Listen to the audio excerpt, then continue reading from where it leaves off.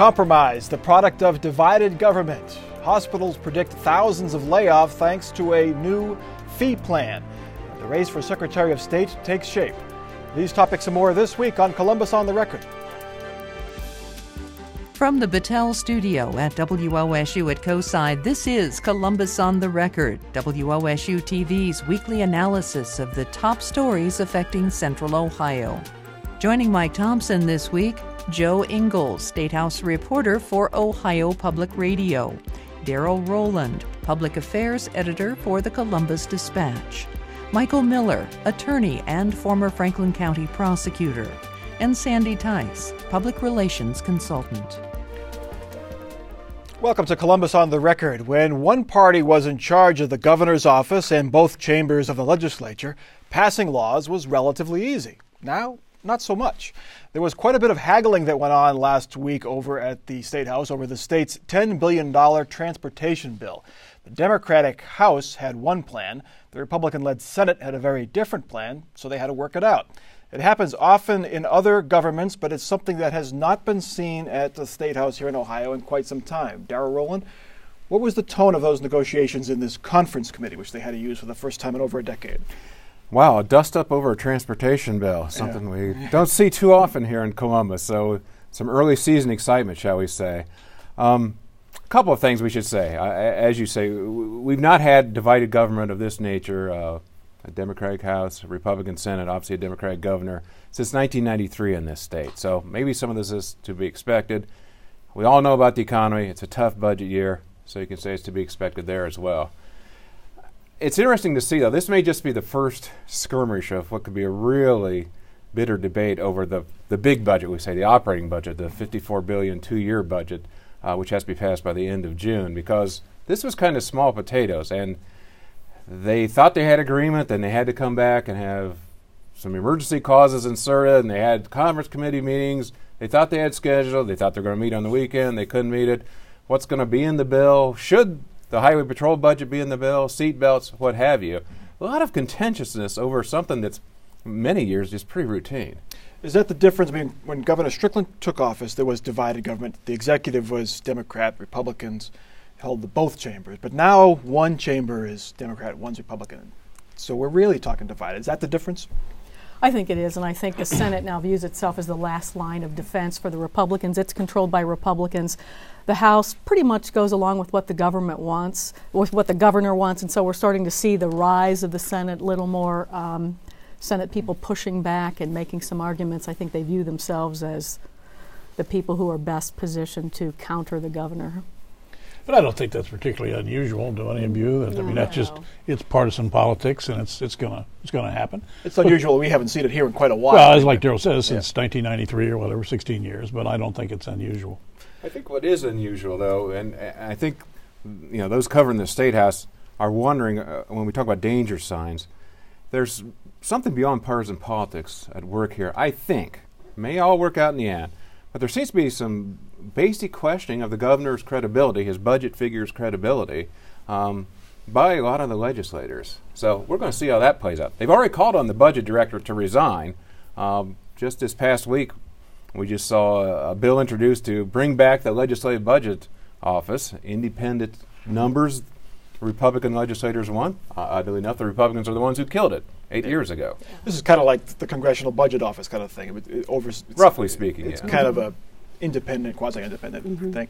Is this a good thing, Joe, to have this good divided government, get better compromise, perhaps get a solution that's in the middle? Well, a lot of people would say that it is. It depends on what you're looking for in government. It means that everything you do is going to be a bigger fight. So if you want to actually have government that's expedient, that gets things done fast, having this divided government the way we have it now is not for you. But if you're someone who really wants the give and take and wants the government to, our lawmakers to take time and actually look through every piece of legislation, we are seeing more scrutiny now than we have in the past. I remember a couple of years ago, a bill I covered, one of the lawmakers that was involved with it said, I didn't read that part of the bill. I think we're seeing, line by line, they're going through it. And the economy has something to do with that, I'm sure. I'm sure. One of the specifics in the transportation bill, the one that generated a lot of water cooler conversation was allowing trucks to drive 65 miles per hour on the interstates. No, I haven't seen a whole lot of trucks driving 55 miles an hour, the old limit. So what's the change here, and was that the right move?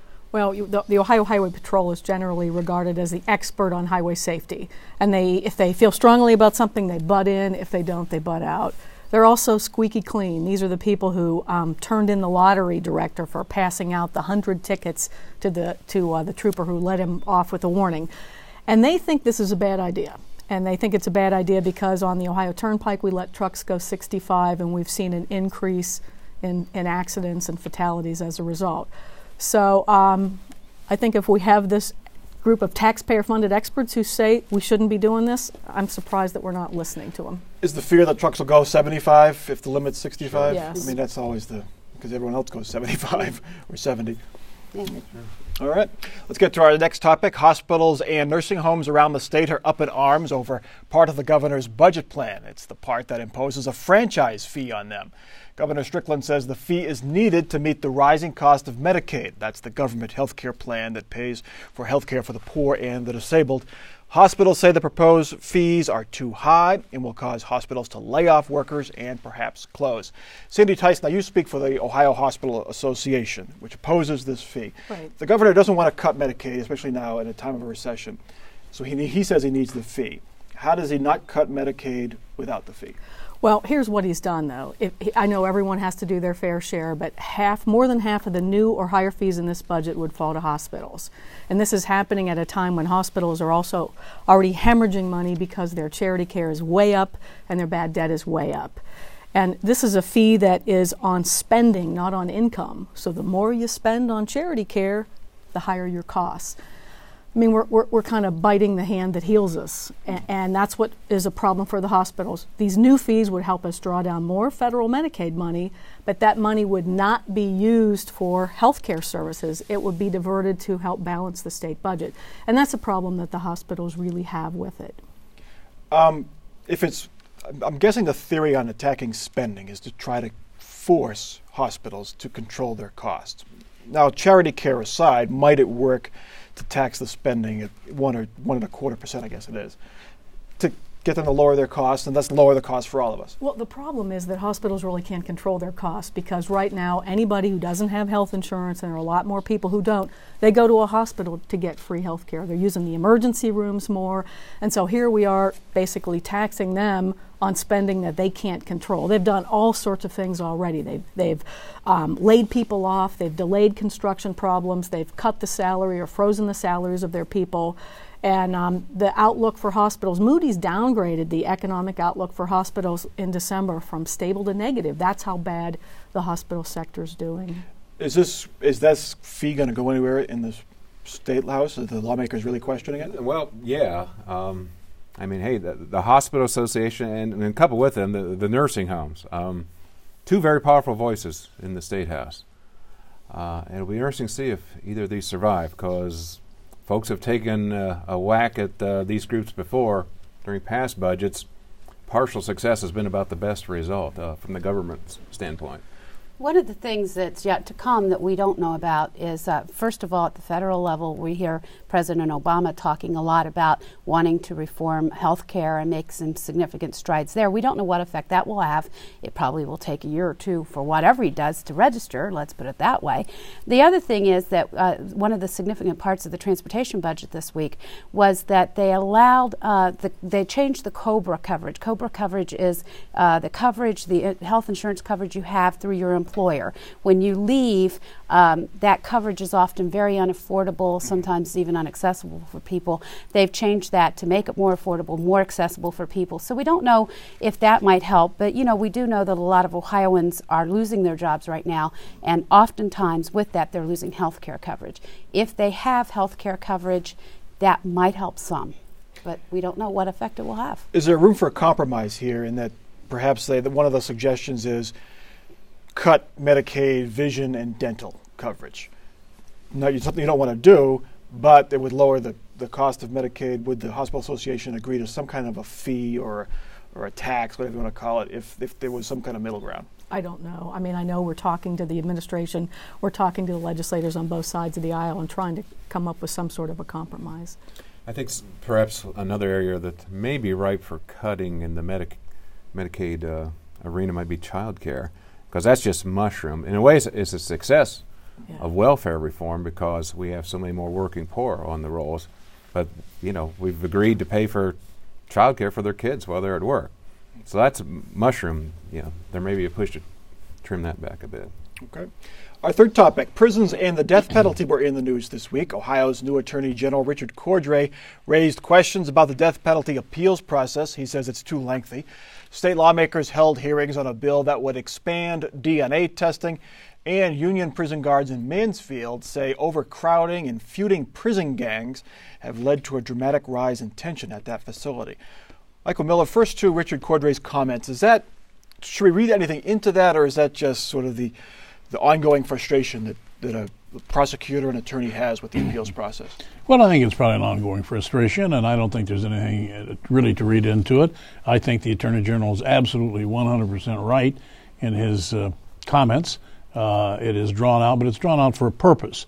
Basically, you're pro-death penalty or you're anti-death penalty.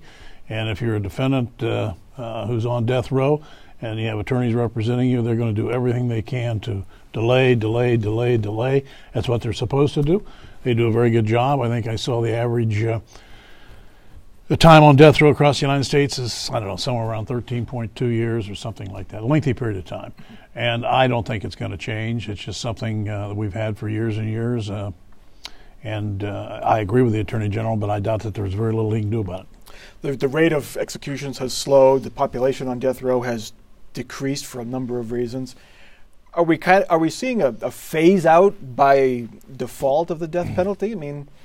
I don't think so. It has slowed down, but there's still an awful lot of people on death row. I don't think it's going to change. All you need is one, horrendous situation such as actually we had today, and get people thinking, we need a death penalty. We need it put into effect, and I don't think that's going to change in the near future. Mike, with all the attention the Innocence Project and some of these other groups have had where people were exonerated years after they've been behind bars, there's a piece of legislation pending that would require DNA testing when you're arrested. Wouldn't that help some of these problems? Is that Absolutely. a good idea? I'm all in favor of that. Broaden it as much as you can. I believe it's relatively inexpensive and it's far cheaper than, of course, nobody wants to have an innocent person in prison, period, much less death row. But yeah, I think you broaden that as much as you can. I don't think the cost is as great as it used to be, and I think that's a very good idea. And I don't think you'll find too many prosecutors, if any, who would be opposed to that. The bill also would strengthen requirements to keep other evidence, other biological evidence. How long should they keep the evidence? Well, Mike, you don't know. DNA changes so much. There are things that we had when DNA first came out, 15 years ago or so, that we couldn't test. And now they can test it, very easily. So, I guess you err in the side of safety, if you will, or caution of some sort, and you keep it as long as you can. I don't know if you draw a line or just say, you keep everything at least for 10 years or something like that. I think you've got to do it. And I think it's necessary. Prison overcrowding and prison reform, that's being taken care of by default because of the budget situation. Again, it's expensive to run a prison, and you're seeing that evidence of that, at least complaints of that up in Mansfield. And the governor's budget addresses some of this in trying to move people towards community-based programs and parole programs and things like that. The governor does want to move people out of the prisons into community-based programs, but one of the things that we're hearing in Mansfield that was disturbing this week is the amount of traffic at the commissary. There had been a situation in Mansfield, I believe on the 20th or 21st of this month, I can't remember the exact date, where there had been gang fighting. And they had basically shut the prison down as far as letting the prisoners have free reign. And they opened up the ability to go back to the commissaries on Monday. Now, the amount of food that was sold in the commissary was unusually high the first part of this week. The prison guards were saying that's a sign that they're trying, they are convinced that the prisoners are about to riot in Mansfield. They say they're understaffed and they can't handle that, and they're saying that the fact that all this food was sold in the commissary earlier this week, that's a sign that they're stockpiling food. However, if you talk to the people who work in the prisons department, they say no. They're just hungry. Yeah, they're just hungry. They haven't had snack food for 2 weeks. They're hitting the, so it's, hard to tell it's hard to tell what's going on there. It was chilling, for, I guess I'm one of the few reporters maybe left in town that's actually covered the Lucasville riot.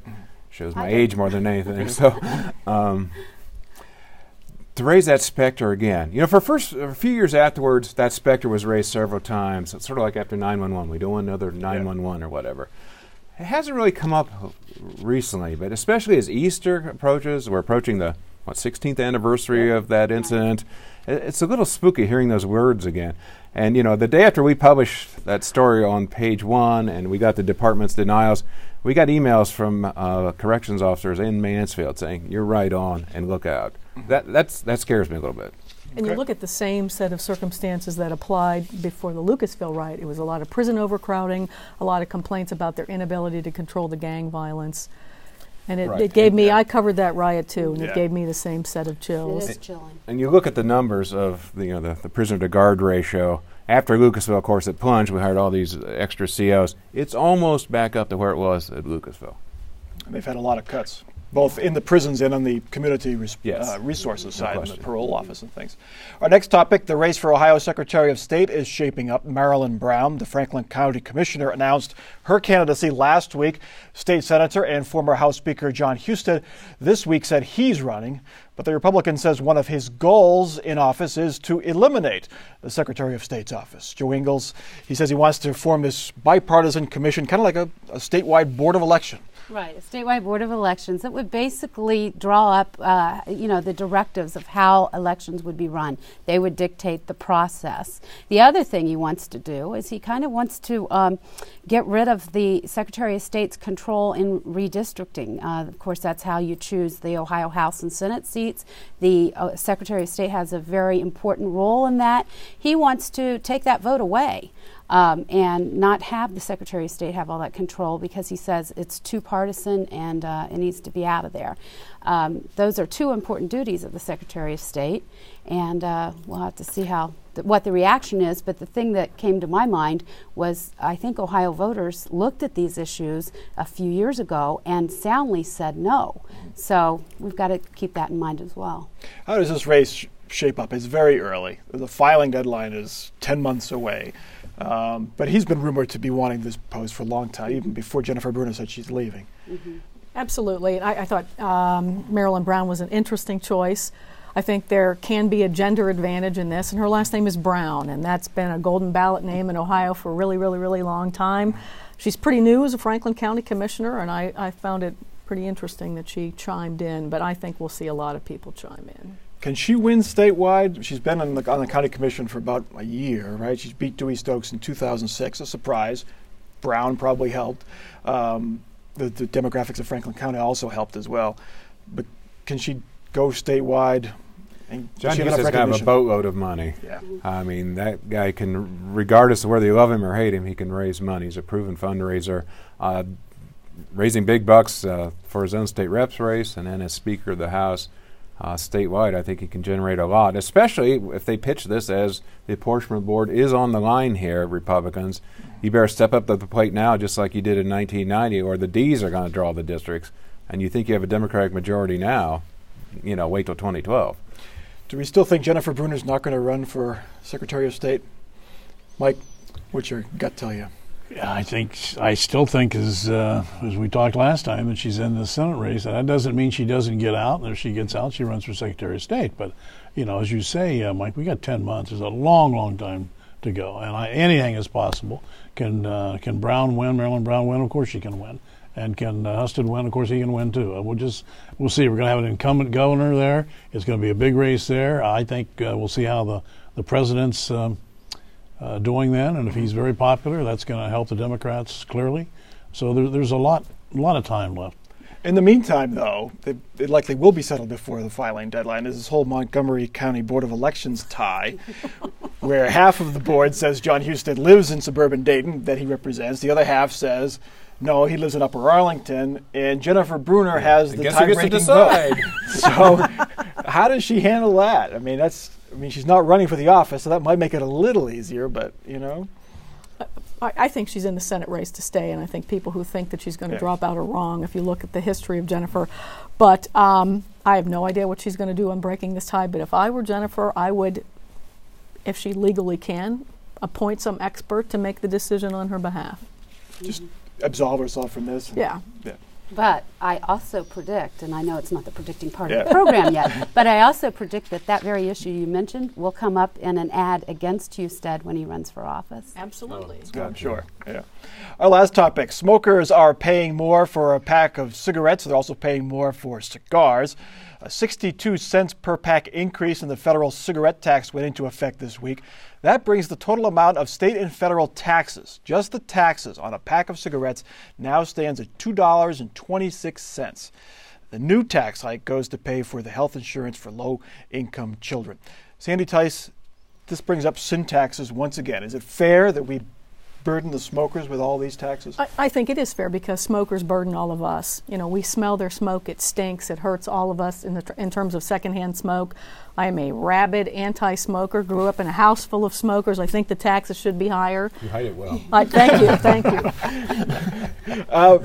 $2.26 on each pack. I mean, that's a lot. But people are still paying it. I know. That's the thing. People do still buy them. But and every time they go up, the amount of smokers goes down, which is a good thing from a public health point of view, from a government spending point of view. So I think the positives outweigh the negatives. I think there is one negative here that I see, though. A lot of times when the price goes up on something so much, it becomes chic. And if smoking becomes the chic in thing to do, it hasn't been lately, but it could be if people think, oh, that's worth the money, that it could have the opposite effect. Or we could see the emergence of a new black market form or an expanded black market form. Right. Is there a conflict of interest there? The government is relying on smokers to help pay for the children's health insurance. It causes smokers to quit. So who pays for the health insurance when they all quit? When the money's gone. Michael, they're not going to all quit. As a 35-year chain smoker who, thank goodness, has not had one for 18 years, I guarantee you that they're not all going to quit, and it's going to be there. And I hate to say this since I was a former smoker, but I'm glad that the taxes are up. I agree with Sandy, and there's other things too. They cost the public an awful lot of money on health care and so forth, so might as well pay at the front end. I understand it's probably unfair to some other people, but generally I think it's a good idea, and the state needs the money, and might as well penalize the smokers. The bottom line, Darrell, it's easy politically to tax the smokers. Sure. Isn't this how we build stadiums across Ohio or what have you? It's the favorite target. At least in this one, there's you might say some rough equivalency. At least you're taxing a health problem. It's going toward health issues to solve some health issues. Children's health insurance, not too many people can argue against that. So at least there's some sense to this guy as opposed to just building a baseball stadium or something. Mm-hmm. I don't even know what the tax is on alcohol, but that's in the same boat, although more people drink than smoke. So that's more of a widespread tax. Yeah, I don't feel strongly about that one, but what bothers me about the smoking is the secondhand smoke. I mean, there are people who don't like it, who don't want to be near it, who end up subjected to it. And you don't really see that with alcohol. Except for the driving and that kind of thing. Yeah. And one thing about the alcohol versus the tobacco is with alcohol, we of course have a lot of people who have problems with alcohol. Let me say that up front.